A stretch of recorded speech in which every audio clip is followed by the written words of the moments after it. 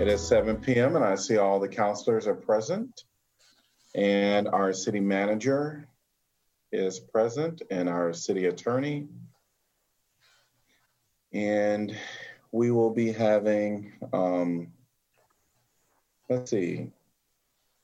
Ashley in the city clerk's office will be doing the recording tonight along with Kelly. So I think we're ready to go.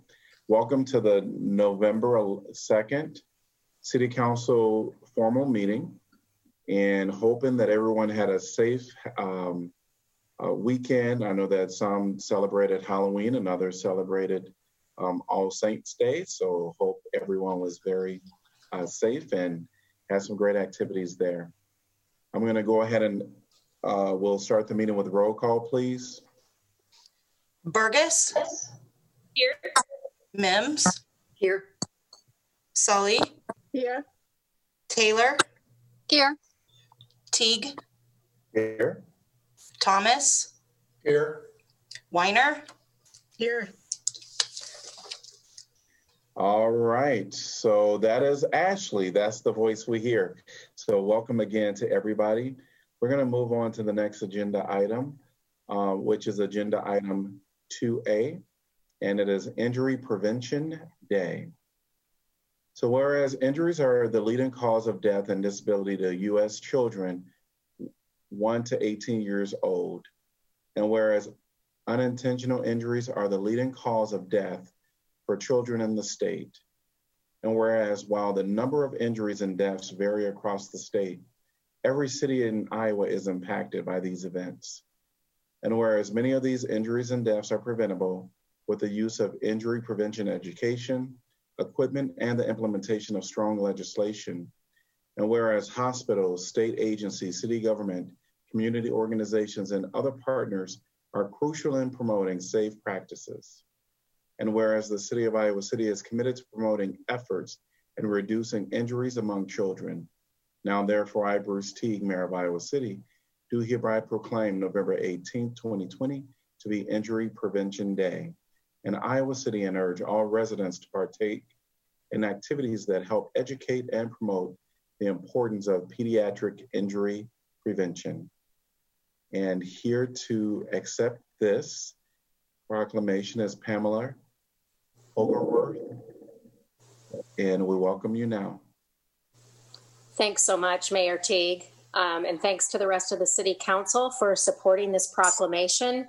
It's an endeavor, actually a national endeavor for an inaugural event to raise awareness that pediatric unintentional injuries, many of them can be prevented.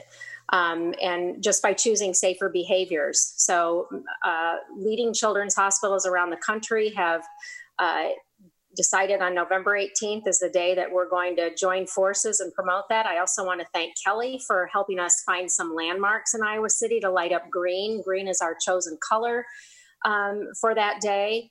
And again, I want to thank the City Council and Mayor Teague and the rest of the community on supporting this important message.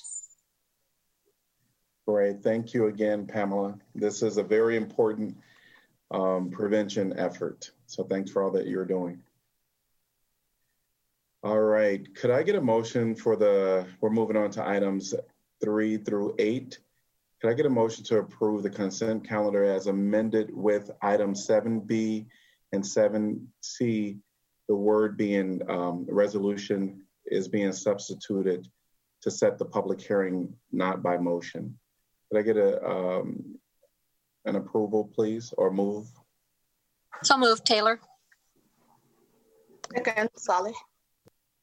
All right. Would anyone from the public like to discuss this item? If so, please raise your hand and I'll call upon you.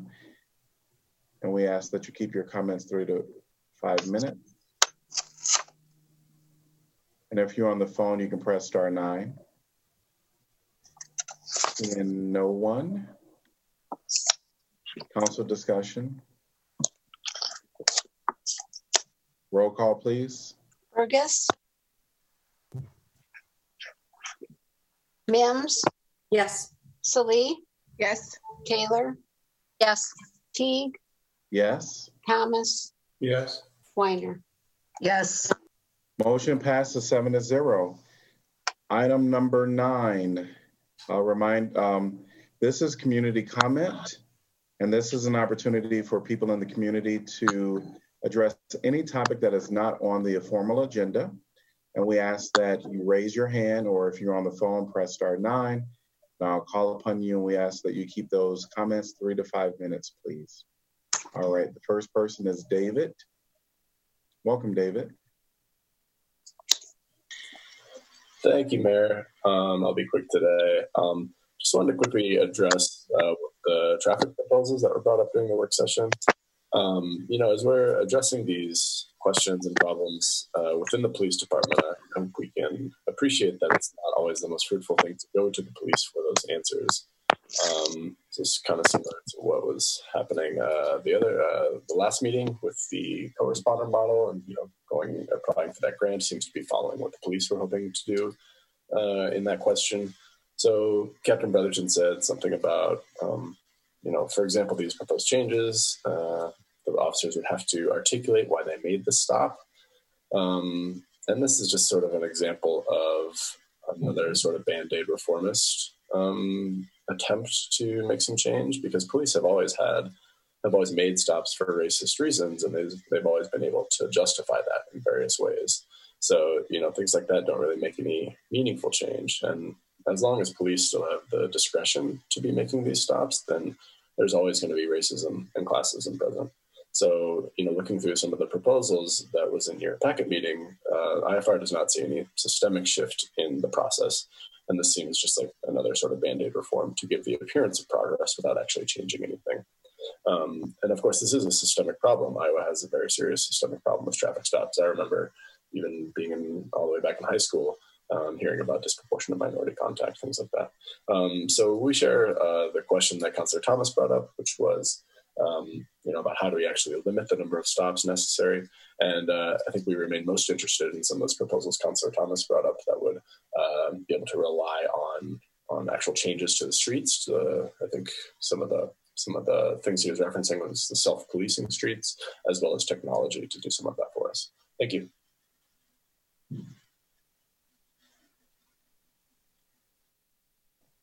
Thanks, David. Would anyone else like to address council? All right, we do see Trepane. Welcome.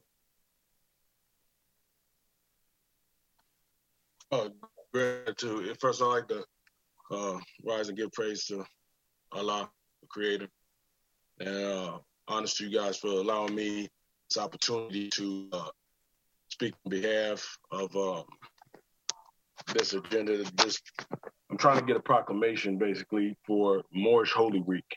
And what this is as I had iterated in the email, is that Moorish Holy Week has to do with the people that are misnomered as Negro, Black, and colored. And that right there is a denationalization, which is an international crime. So what I am trying to do is bring forth the time where we give honors to the one that had brought forth our nationality when we got freed from slavery in 1865. Moorish Holy Week runs from January 8th to January 15th. This is a commemoration of Noble Drew Ali, the one that was that had got the education and had approached the incumbent Woodrow Wilson to for his assistance in it. And he had told him it was going to be harder to, it was going to be easier to put pants on a mule than to educate your people that they are not Negro, Black, or colored. So the 15th, January 8th is Noble Drew Ali's birthright, and January 15th is the Moorish New Year. But what I was asking the city council to do was to approve this so that we are able to educate those in who they truly are, because you can't be property of any person's government. You have to have a nationality. Every person has to have a nationality, and this is where we stand united and bring forth who we truly are, and we celebrate that during this week. I have reached out. I also sent some other documents in other states where they had approved the proclamation in those states, such as Chicago, North Carolina, and there was one other that I'm unable to recall right now. I don't have the information in front of me, and that's basically my presentation right there. I know you guys got the documents. I don't know if you had a chance to look at it, but it is very intensive. Has a lot of good information in there, and it basically tells you what I said in short. With that, I'm done.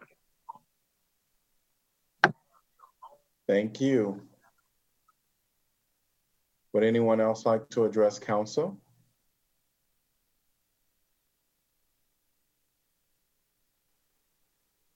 All right, seeing none, we will move on to the next item on our agenda, which is 10, planning and zoning matters, and 10A is a zoning code amendment, commercial reuse exception ordinance amending Title 14 zoning code to allow a special exception from standards for the reuse of existing buildings in certain commercial zones. And I'm going to open the public hearing. And staff presentation, please. Good evening, Mayor and Council. Danielle Sisman, NDS. This is the first of two staff-initiated zoning code amendments on your agenda tonight. This is for an amendment to the zoning code to allow a special exception from standards for reuse of existing buildings in certain commercial zones. Our current code has a variety of flexibility built into it for just such waivers and exceptions to be granted as tools within our zoning code to provide, as I said, flexibility to adjust standards when unique or non-standard situations occur. Each one has a different level of flexibility and a corresponding increase in the level of scrutiny that's given to it. This slide outlines the three basic mechanisms we have in our zoning code, including regulations having to do with non-conforming situations, which are either uses, structures, developments, or lots that by changes in the zoning code over time have become non-compliant. It's kind of the lowest level, most hands-off approach in our zoning code, basically allowing such non-conforming situations to continue as they are, regardless of how the code changes. The next level is an administrative or staff review level, either through a minor modification or a minor adjustment. Minor adjustments are unique to the Riverfront Crossings District, but minor modifications are sprinkled throughout our code or slight changes to zoning code standards. As I said, they're handled administratively. We do include a public, not a public hearing, an administrative hearing, excuse me, with notices to surrounding neighbors, but not a hearing before a board or commission, simply with a staff member. And then the third level of scrutiny and the additional flexibility is granted through a special exception, which is heard by the Board of Adjustment. That does come with it an additional notification and specific criteria in the code to be scrutinized with each request. Again, those are to ensure that larger changes to the zoning code have a more formal review process. In brief tonight, the proposed amendment would expand upon these existing mechanisms of the special exception process that are already included in the zoning code for certain commercial uses in a set number of zoning districts. And the purpose of the amendment is to provide additional flexibility from zoning regulations where altering or expanding a building, an existing building, is difficult due to the building and or site having certain constraints. And in such cases where staff is proposing that the Board of Adjustment will be able to waive or modify certain additional zoning standards by the special exception process. Over the past years, urban planning staff has noticed that several developments that they've had meetings with potential interested parties having conflicts with the zoning code that were difficult to resolve through our existing toolkit. The specific ordinance tonight would most directly benefit a property at 1120 North Dodge Street, which is just simply the most recent example of these constraints that staff has become aware of over the years and has therefore addressed this through this proposed zoning code change. As I said, the focus on the amendment is to flexibility in a certain set of lower intensity commercial zones shown here in this table. The more intensive commercial uses are not being addressed simply because the intent of this code is to address neighborhood commercial and various for small scale commercial areas on smaller sites in proximity to those neighborhood areas. Again, this would apply to existing buildings, not encouraging tear down of existing structures or to apply to vacant lots. Also, it was designed not to encourage tear downs or impact historic structures. There are existing flexibilities involved with historic structures that are already part of our code. As I said, the list of potential exceptions were drafted in this code. It's a fairly expansive list. However, it focuses mostly on dimensional standards and site improvements. There's a wide variety of places in our code where those can be constraints on small scale development. This proposal would not alter the basic uses allowed in each circumstance. It would run with the property, not the owner or the specific business. As I said, that was the list of things, a fairly expansive list of things that were eligible. There are some things that are simply just not on the table because of the nature of their importance to maintain. Some of those having to do with minimum separation distances, sensitive lands and features such as steep slopes and wooded areas, wetlands, and then also our floodplain management standards. In regards to this proposal, as I said, it would be a special exception before the Board of Adjustment. Every Board of Adjustment special exception case has a set of 7 general criteria that they must show, the applicant must show that they meet. In addition, this particular exception has crafted 5 additional standards in addition to the general approval criteria. And those standards were tailored for the specifics of ensuring compatibility with the exceptions that are being granted with the character of the neighborhood in which the exception would take place.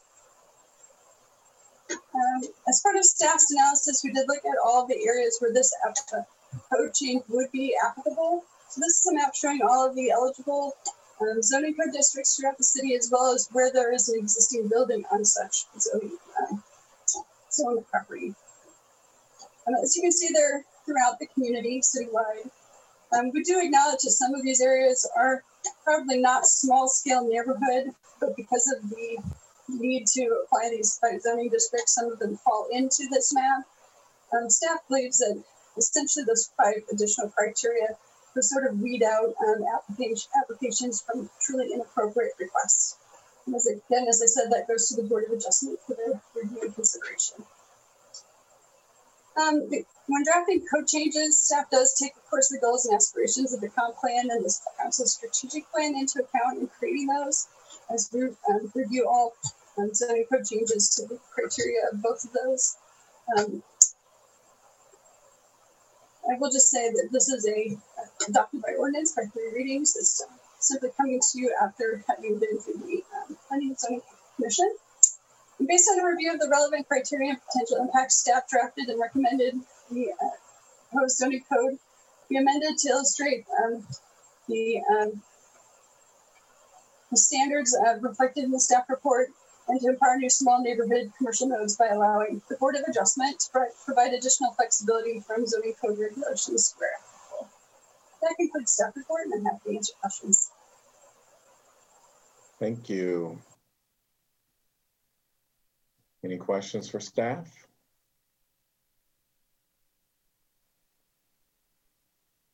Hearing none. Would anyone from the public like to address this topic? If so, please raise your hand and I'll call upon you. And if you're on the phone, press *9.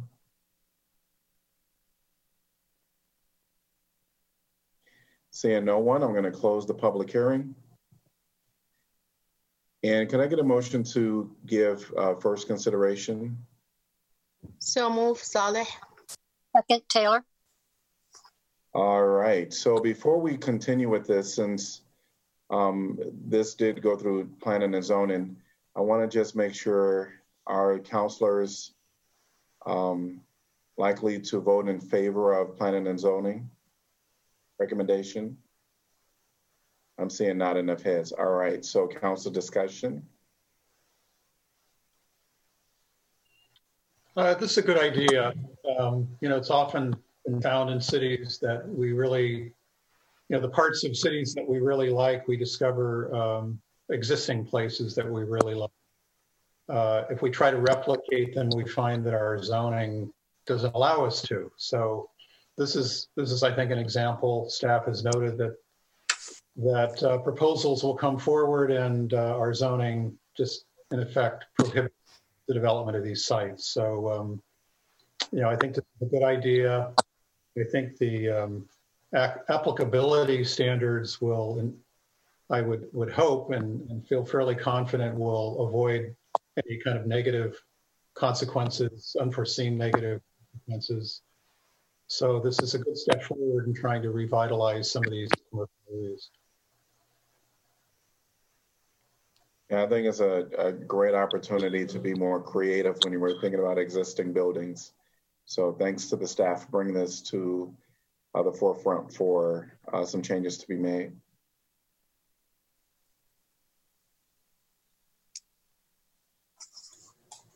There are no other comments. Roll call, please. Mims? Mims? Yes, had to get to my mute button. Sorry. Okay. Salee? Yes. Taylor? Yes. Teague? Yes. Thomas? Yes. Weiner? Yes. Burgess? Yes. Motion passes 7-0. Item 10B, zoning code amendment, parking reduction and commercial zone ordinance. Ordinance amending Title 14 zoning code to allow parking reductions through the minor modification process in certain commercial zones. I'm going to open the public meeting and staff presentation, and actually open the public hearing. I want to just clarify that. Thank you, Mayor. This is the second two ordinances on your agenda tonight generated by staff for your consideration. This is to address constraints, again, on small scale vacant commercial sites serving neighborhoods. This particular proposal is to reduce parking requirements up to 50% of the required number of spaces through the minor modification process. As I walked through in the last presentation, the minor modification process is a staff administrative review, still including an administrative hearing, but not as rigorous in its evaluation of criteria as the special exception process, and not allowing for as great a reduction in the criteria or as broad a number of reductions in the criteria as the previous proposal. Again, this is limited to a certain number of types of zoning districts.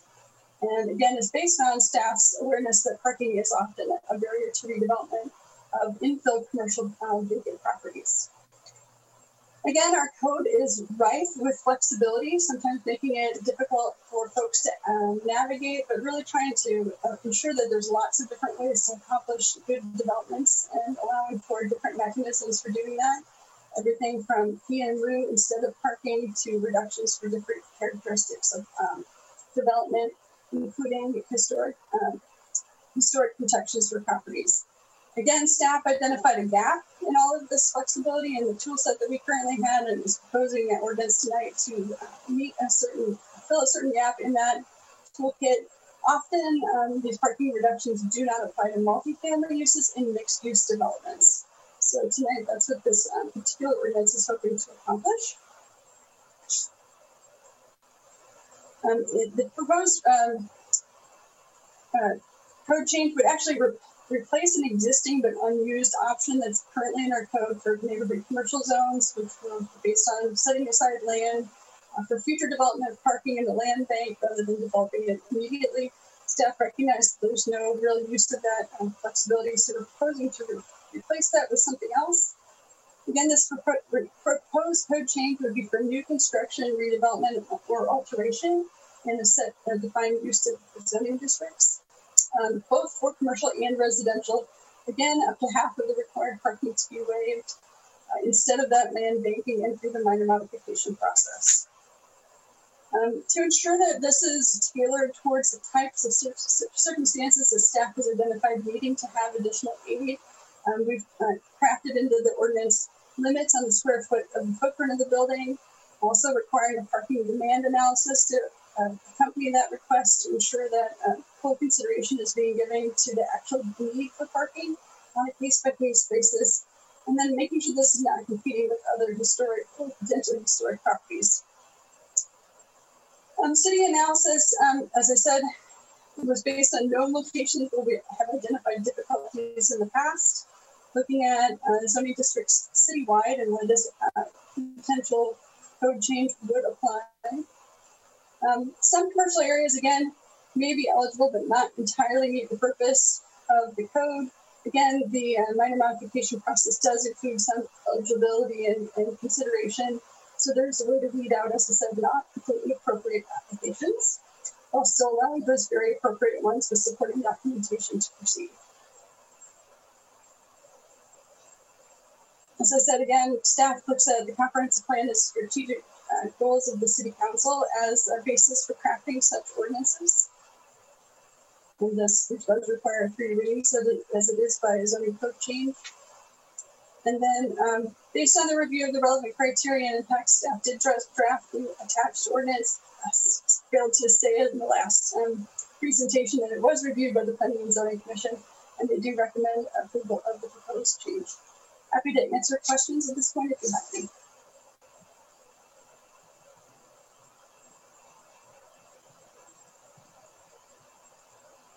Sound like you're getting off again, Danielle, with no questions. Thank you. Would anyone from the public like to address this topic? If so, please raise your hand. And if you're on the phone, press *9.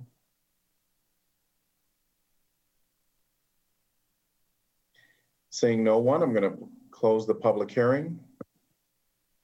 Can I get a motion to give first consideration? So moved, Weiner. Moved by Weiner, seconded by? I'll second, Thomas. Thank you. And then I just wanted to make sure that our counselors in agreement to go on with the recommendation of the commission. Just shake your head. Okay, great. All right, council discussion. Again, I think this is another good, move by staff to, see things that aren't working well, that fit in with what our goals are for the community, and to be proactive in bringing these things to us. So thank you.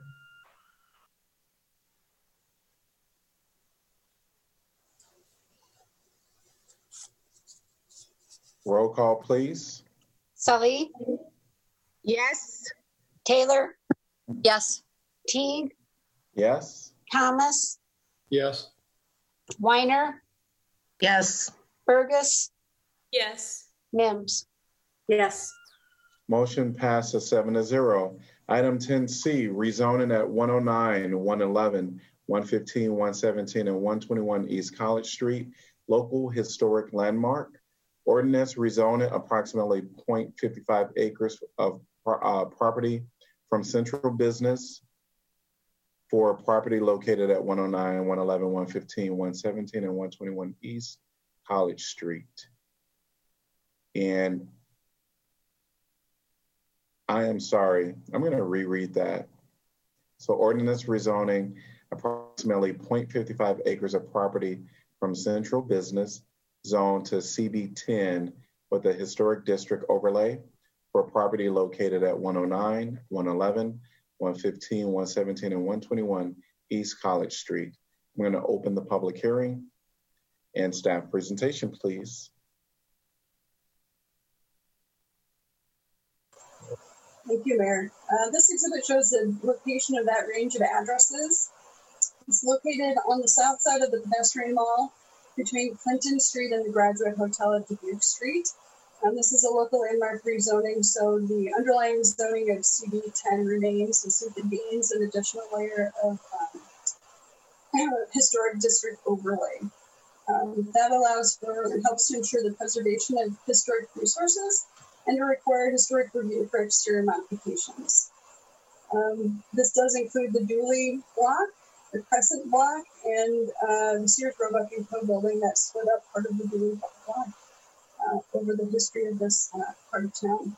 The application is submitted by Tailwinds College Street, Iowa City LLC, as it requested to voluntarily landmark these properties and to be designated as an Iowa City historic landmark.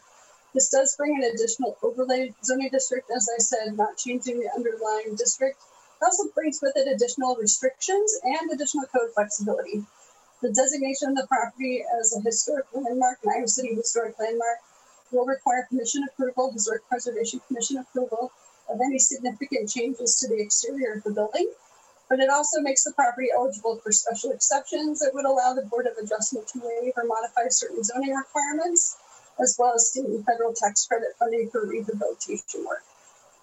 This request is part of a larger proposed development project that would create a new apartment building in the south portion of these lots while also preserving the historic storefronts.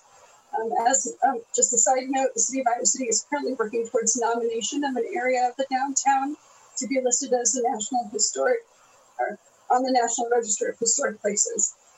The subject properties in this application fall within that proposed district, but there's really no conflict tonight with this application. The Planning and Zoning Commission review of this application is because this is landmarked through a zoning overlay and therefore requires them to review the applicable criteria of the comprehensive plan. We feel that is being met very much so through this process. The Historic Preservation Commission also reviews these applications and makes a recommendation to the Planning Commission in the process. In May, they conducted a public hearing and reviewed and evaluated the historic significance of the properties in this address range. And the Commission determined that all of the properties meet the requirements for landmark designation and did vote to recommend approval. The landmark designation process has several parts. There are some prerequisite standards that need to be met, and then some additional standards that can be met. This series of slides just simply show you the buildings today. All of the properties met the prerequisite requirements and went above and beyond that in several categories. There was a site inventory form, basically historic preservation research that went into these designations and supports that recommendation by the Historic Preservation Commission. So as far as this development, which we call the Tailwinds Project, shown here is the step that we're at with the historic landmark overlay rezoning. And there's also some additional steps which will involve City Council, including a TIF project proposal and development agreement in the future. There's also a Historic Preservation Commission review of the exterior modifications that's pending this month. And then there's some administrative reviews of site plans and building permits.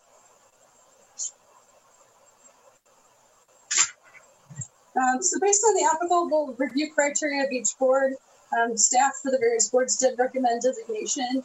As I said, that was supported both by the Historic Preservation Commission and the Planning and Zoning Commission.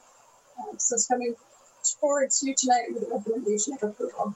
Happy to answer questions.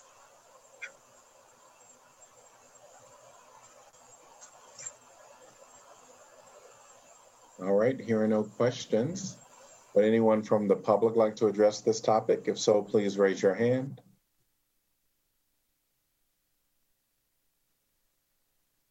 Seeing no one, I'm going to close the public hearing. And now we are moving on to council. So could I get a motion to give first consideration? So moved, Taylor.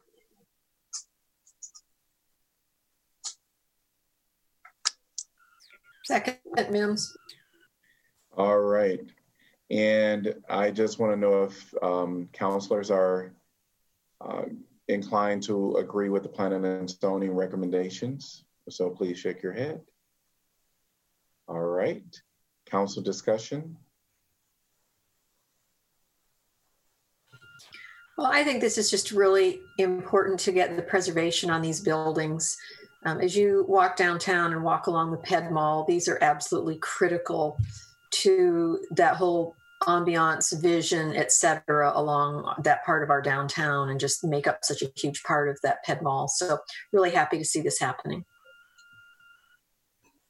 I am as well, and I'd like to thank staff and Historic Preservation, the Planning and Zoning Commission. These are projects that really require a lot of work to get to this point.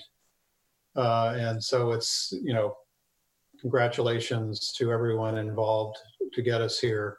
I think this is a really interesting opportunity. It's right in our downtown core. It's 4 adjacent continuous properties. So we are preserving not just a building, but 4 buildings that essentially form that section of the block. It's not the complete block, but it's a significant portion of the block. And we're taking advantage, I think, of an interesting opportunity that the deep lots provide so that we can preserve the historic frontage while develop with the backside of the property, because it's deep enough to allow us to do that. So we preserve the past, we preserve the building frontages, the grain of those 4 buildings, while moving forward with a pretty significant development project, which also, in a sense, ties in with the strategy that I've begun to observe on the south side of the Ped Mall on College Street, and that you have Plaza Towers, the Graduate Building, and now this proposed building on the backside of these properties that will form its own kind of architectural composition and complete it in a sense. So I'm really happy that we're preserving the past while allowing that past to have a new life. So we have that continuity in time between past and present, as well as the continuity of the building face along College. So it's, I think, a really interesting example of, how we can make that adaptation and preserve what we find valuable while still allowing for change.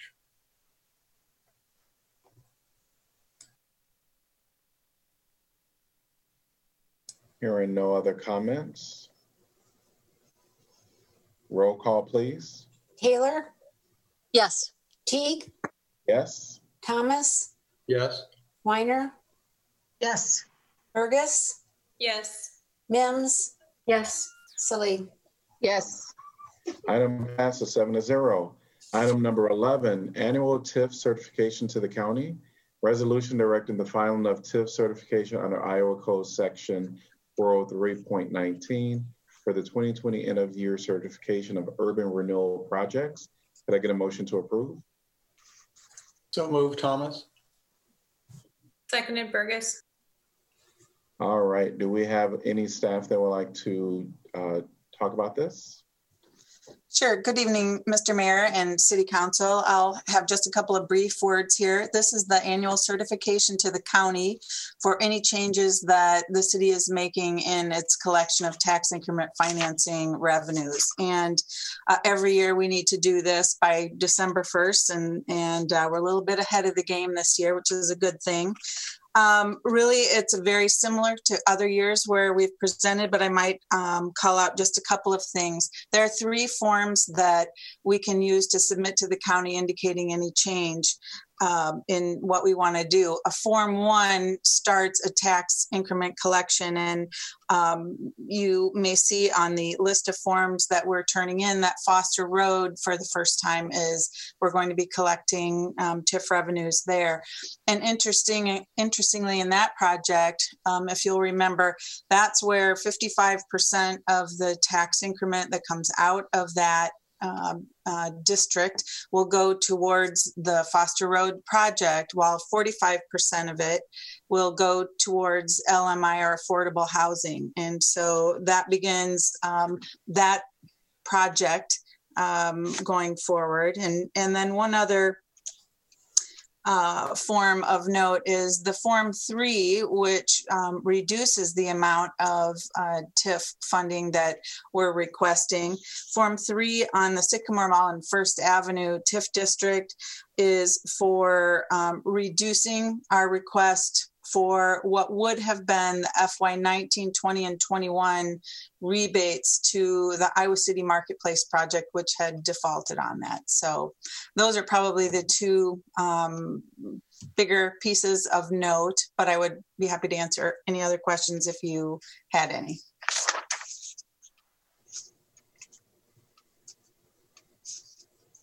Wendy, there's a lot of forms there. And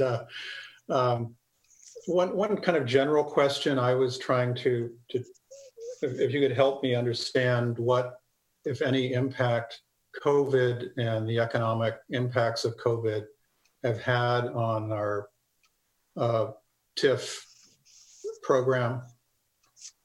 Oh, that's a good question. John, I don't believe I'd have an answer to that right off the bat. because our TIF projects are kind of spread out over a big length of time, that I think that impact also is. So right now, I can't say that we're seeing any direct impact from it, though things may change, economics may change going forward. I don't know, Jeff, I saw you pop on. If you have something to add. I think you're right, Wendy. I don't know that we've seen anything yet, but if you think back to our recently completed TIFs in the last 5 to 10 years, there's a number that include office space, and you have to wonder how much demand there is for that office space going forward. So I wouldn't be surprised if we had conversations with some of those folks about the possibility of converting some of those upper floors of office to residential, which is very much in demand right now. And then, one TIF that we never got off the ground, but that we started, at least through the urban renewal process, is the Forest View development. And that included a substantial number of office types of buildings along I-80.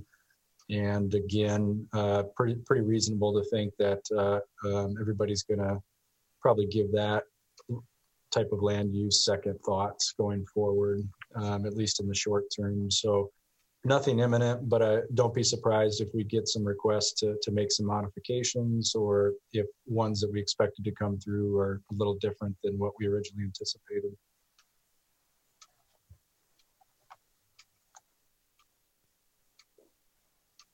Any other comments for Wendy or questions? Thank you, Wendy. All right, would anyone from the public like to address this topic? If so, please raise your hand and I'll call upon you.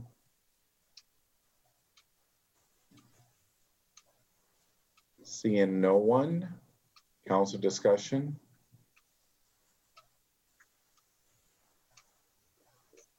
Roll call, please. Teague, Yes. Thomas, Yes. Weiner, Yes. Burgess, Yes. Mims, Yes. Lee, Yes. Taylor. Yes. Motion passes 7-0. Item number 12, Annual Urban Renewal Report to the State. Resolution approving the fiscal year ending 2020 Annual Urban Renewal Area Report. Could I get a motion to approve? So moved, Mims. Second, Weiner. And would staff like to address this topic? Sure. Well, if that last item was a look forward to a request for the tax increment finance dollars we need going forward, then this AURR, the Annual Urban Renewal Report to the state, is really a look backward and a sort of compendium of the projects that are in process that snapshot to today.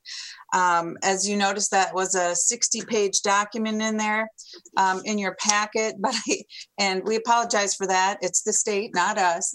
But I think that the thing that is important to draw from that is the increase in the taxable valuation that our TIF projects have meant to our city. And so I always update a form called New Value created by Iowa City's TIF projects. And essentially it just lists all of our urban renewal projects, their dates, their beginning values and their end values, which the difference of which is that increment that creates that ability to help participate financially in those projects.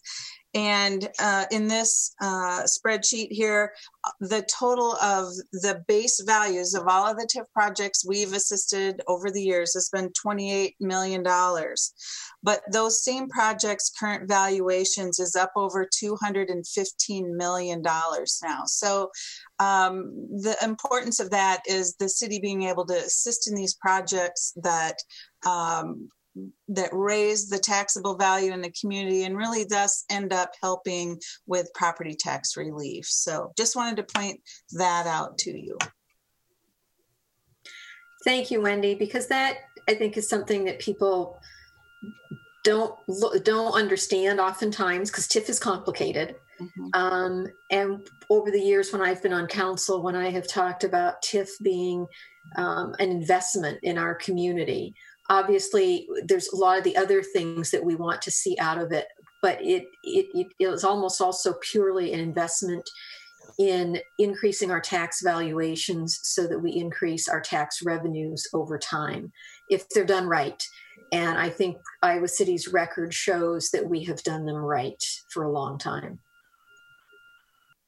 Yeah, when I first came on council, I totally didn't understand TIF. And of course, I got my TIF 101 and began to understand TIF a little better. But your numbers have gone from 28 million to 215 million. It says a lot about how TIF is really an investment in the community.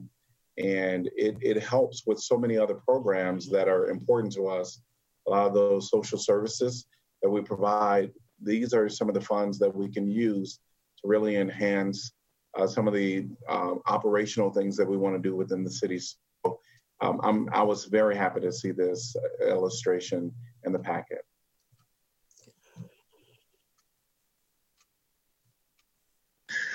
Thank you for your tireless explanations about TIF, Wendy. They help a lot.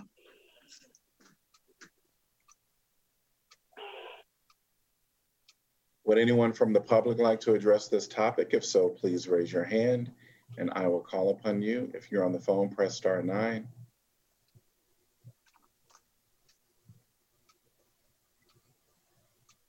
Seeing no one, council discussion.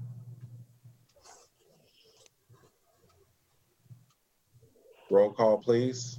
Thomas, Yes. Weiner, Yes. Burgess, Yes. Mims, Yes. Salee, Yes. Taylor, Yes. Teague. Yes. Motion passes 7-0. Item number 13, Assessment Appeal 1131 3rd Avenue. Resolution adopting an assessment schedule for snow removal at 1131 3rd Avenue and directing the clerk to certify the same to the Johnson County Treasurer for collection in the same manner as property taxes. Can I get a motion to approve? So moved, Mims. Second, Saleh. All right, and do we have staff presenting on this item? I'm Stan Lopperman, City Senior Housing Inspector. I'm here if you have questions. We did submit a council action report that's laid out the timeline of the event. The Experience the Snow event, roughly the 24th of January. On the 3rd of February, we had an inspector that observed snow on the sidewalk at 1131 3rd Avenue. And at that point, no snow had been removed. The property was posted. According to our procedure, a notice of violation was mailed to the property owner. And on February 5th, the property was cleared by our snow abatement contractor.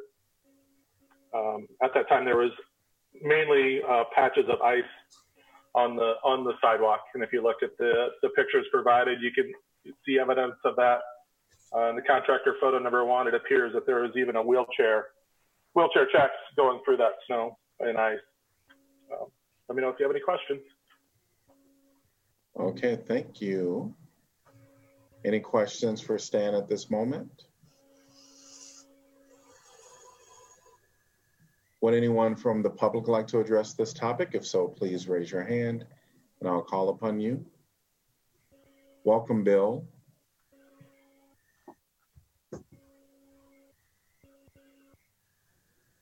Good afternoon, good evening. Good evening.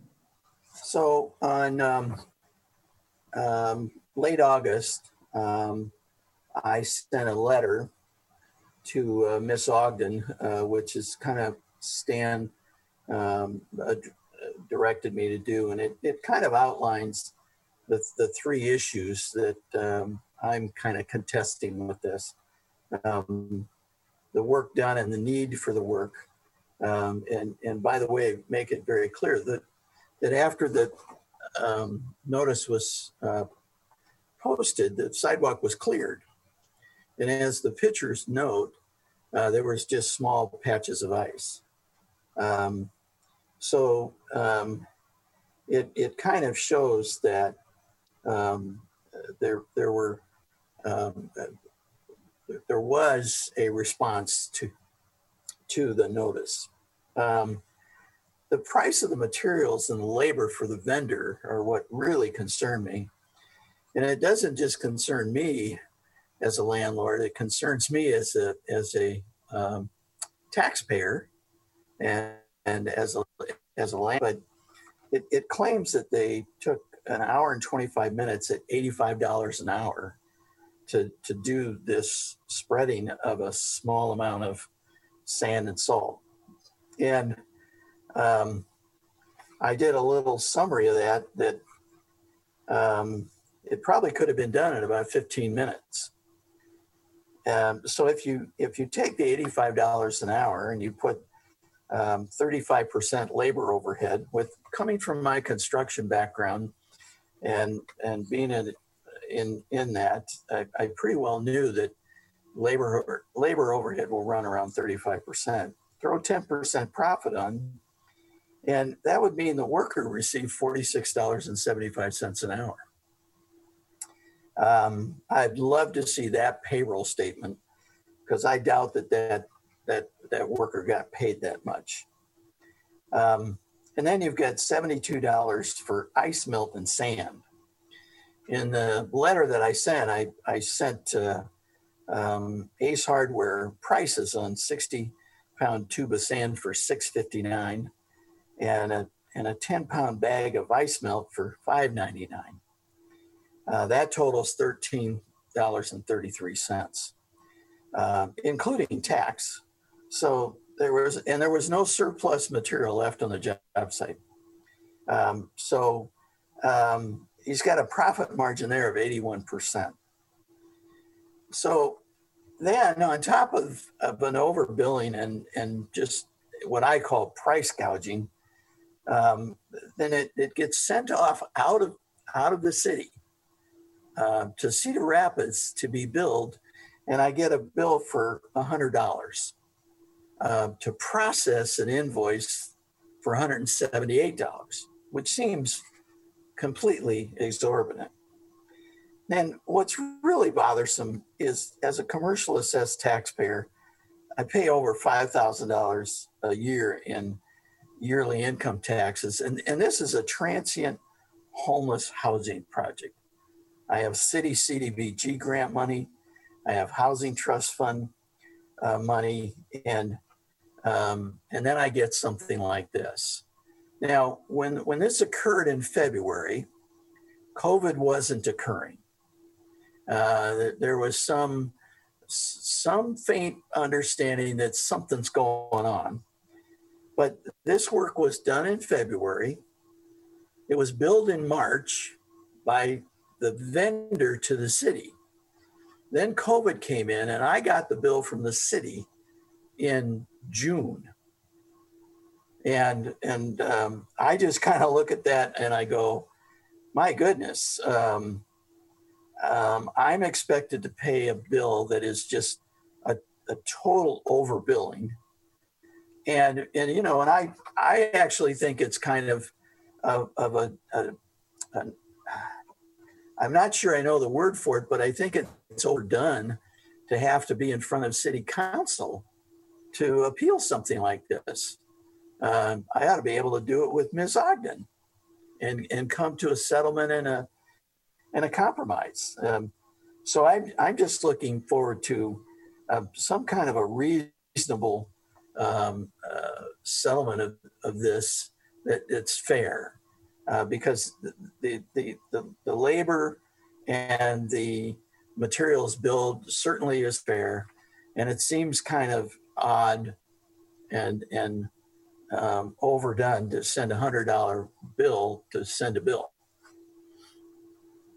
And that, and to add on to this, now I end up having to pay the bill when the CDC puts out that I can't evict tenants when they don't pay rent.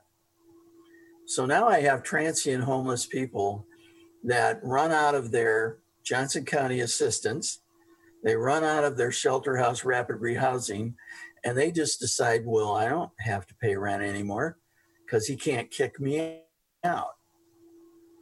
And so now I have to sit and wait till December 31st to see if the CDC renews this, to see if I can start collecting any rent. And what's really disturbing is I have tenants in the building that pay their rent every month. And then I have the people that work the system. And I got a couple of them now working the system. They're just living there free, and I can't do a thing about it. Thank you, Bill. That's my appeal. I hope that's helpful. Thank you, Bill. Chrissy, you can join.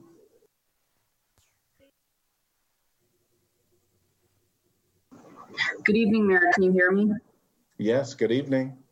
Thank you. I'd just like to recommend that Mr. Wittig, who's well aware of our services, also avail himself and his tenants of homeless prevention and eviction prevention funds that are available both at the state level and at the local level, funded through both the city's community development block grant funds and through emergency services grant funds. There are substantial resources for tenants who find themselves unable to meet their rent obligations, and this should not be a burden for our property owners and landlords. We would be happy to provide that information and would encourage him to reach out to the network of service providers. Thank you. Thank you. Would anyone else like to address council?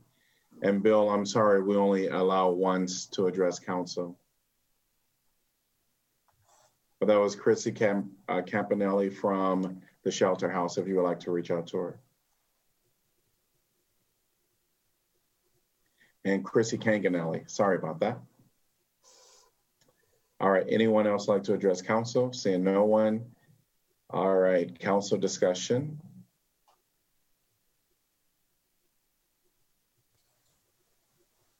I guess I have a question, Stan. Have you evaluated the charges with regard to this snow removal and determined that you found them reasonable or not? We found them reasonable. There's the actual work that has to be done, and there's the mobilization cost of getting someone there. And we've also, in the past 2 years, went through purchasing. So this is bid out. It's not a situation where we're cherry picking a contractor. There was a bidding process. We've received multiple bids, and this was the contractor that had the most favorable bid for the city.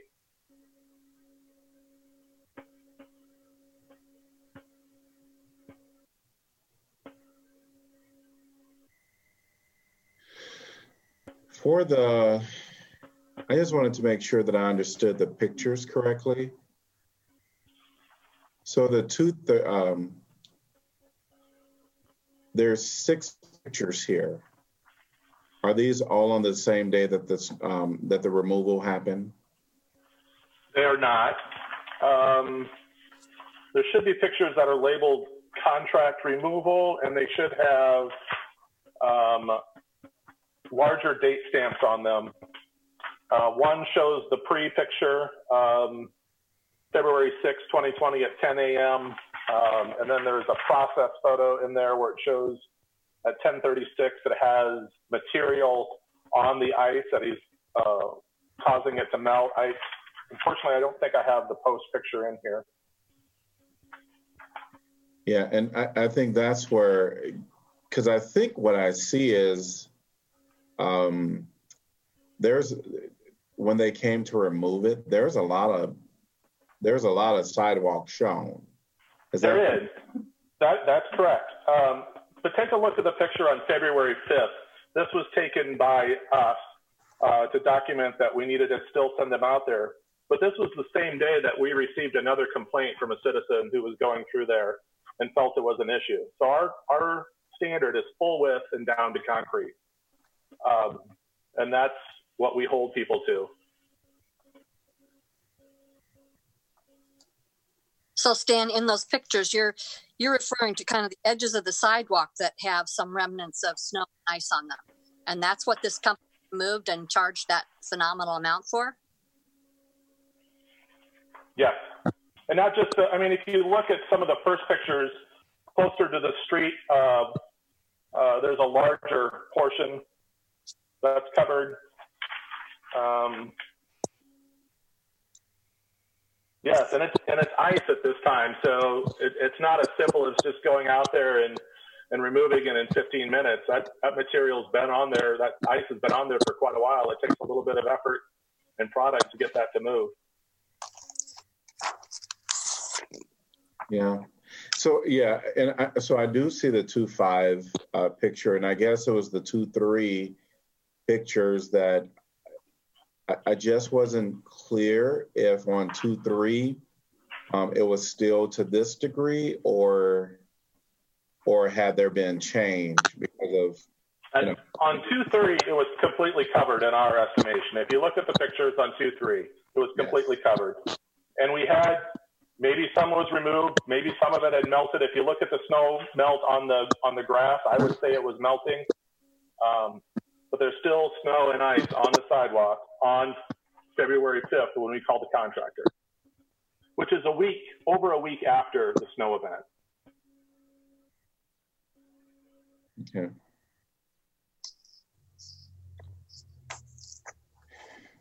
Yeah.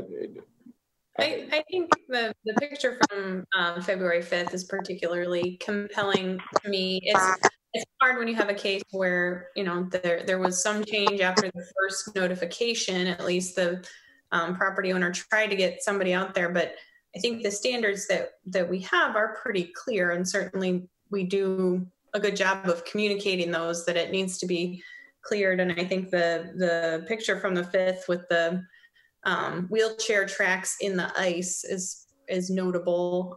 This owner understood that there were individuals who would be needing to pass by the house, and made some attempt to clear it. But as Stan indicated, if that was more than a week after the snow, that's well beyond what we would typically allow.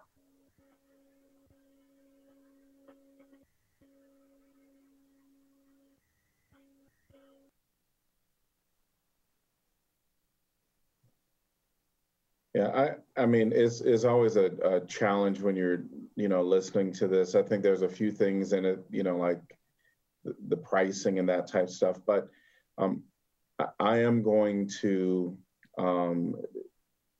not, you know, approve anything different. I think that it's pretty important, especially when we see the, you know, the wheelchair track, and that really is evident that people are utilizing this.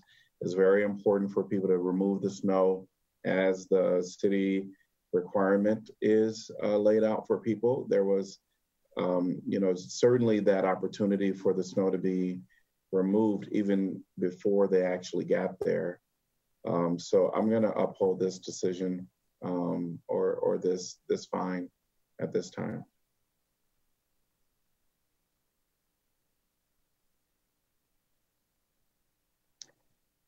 Hearing no other comments. Roll call, please.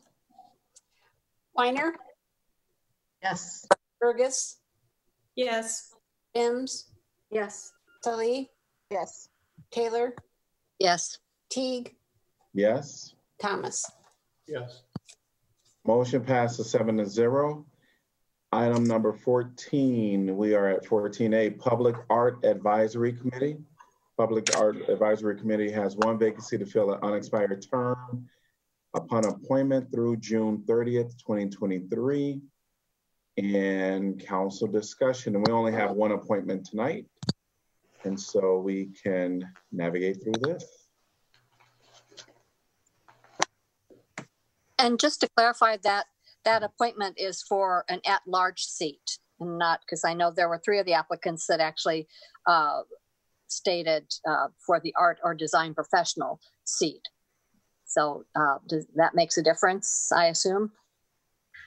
Pauline, I don't think it does, and staff can correct me if I'm wrong, but my recollection from previous discussions of this was the professional designation was added to this commission to make sure we had at least one, and I don't remember if it's one or two, people with professional art background, experience, skill set, whatever, on the commission. So the idea is that we have that minimum number of professionals.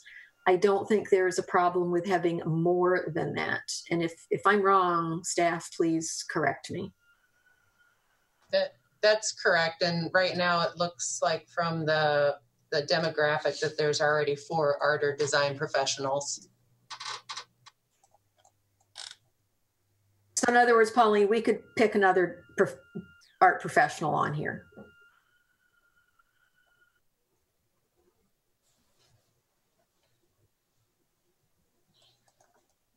Well, I would recommend we appoint Sandy Steele, who has a landscaping and design background, which I thought was maybe different than some of the other fine arts backgrounds that we have represented, and thought that was intriguing. I know Sandy from having talked to her about her interest in the South District form-based code, and she thinks holistically about the community, so I'd recommend her. That's fine. I will agree. I thought there were a lot of good applicants, none that I know personally. So, you know, if others know people personally and advocate, I'm happy to listen, but Laura got hers out first. So I guess I'm happy to support that one. Yeah, I was also felt Sandy had some interesting qualifications going into this particular appointment, with both a BFA background and some practical experience with, as Laura mentioned, working with landscape architectural and civil design. So it seemed like, you know, it's always useful to have those kinds of, that sensibility and experience to bring to any commission that one works on if it's relevant. Yeah, I can support Sandy. I have to tell you that there were lots of people that had some great opportunities, and it struck me that hers wasn't from like total art design, but the interest was there, and so I can certainly support her. So unless someone else has another recommendation, it sounds like we have a majority of council supporting Sandy Steele. All right, so if that is the case, then could I get a motion to appoint Sandy Steele to the Public Art Advisory Committee? So move. Thomas. Moved by Salee, seconded by Thomas. Roll call, please. Burgess. Yes. Mims. Yes. Salee. Yes. Taylor. Yes. Teague. Yes. Thomas. Yes. Weiner. Yes.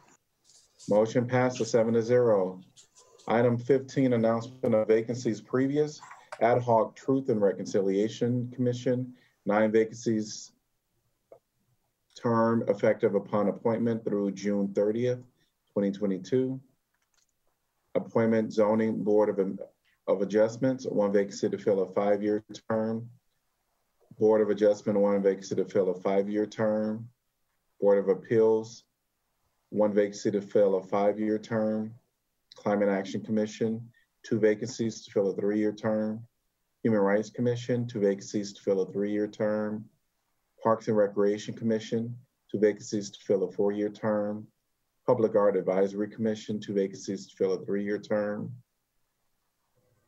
Senior Center Commission, 2 vacancies to fill a 3-year term. Applications must be received by 5 p.m. Tuesday, November 10th. Historic Preservation Commission, East College Street, 1 vacancy to fill a 3-year term. Historic Preservation Commission, North Side, 1 vacancy to fill a 3-year term. Historic Preservation Commission, Woodlawn, 1 vacancy to fill an unexpired term. Telecommunications Commission, 1 vacancy to fill a 3-year term. Vacancies will remain open until filled. And we are at item number 16, community comment. UISG. I think Ryan is with us. Good evening, Council. Just not really any updates tonight, as still everything is virtual, and so there's not too much happening on campus. Everything's online. But just wanted to say again, students, please go out and vote tomorrow if you have not. The Residence Hall polling locations for the West Side Residence Halls is at Carver Hawkeye Arena, and there will be a shuttle outside of Reno Residence Hall every 15 minutes to take you there. The East Side Residence Halls their polling places at the Campus Recreation Wellness Center, and for Mayflower, theirs is at Parkview Church. If you're living off campus, you can check out where your polling place is on the Secretary of State's website. And I encourage you to go out and use your voice. So other than that, that's all from me tonight, Council. Thank you.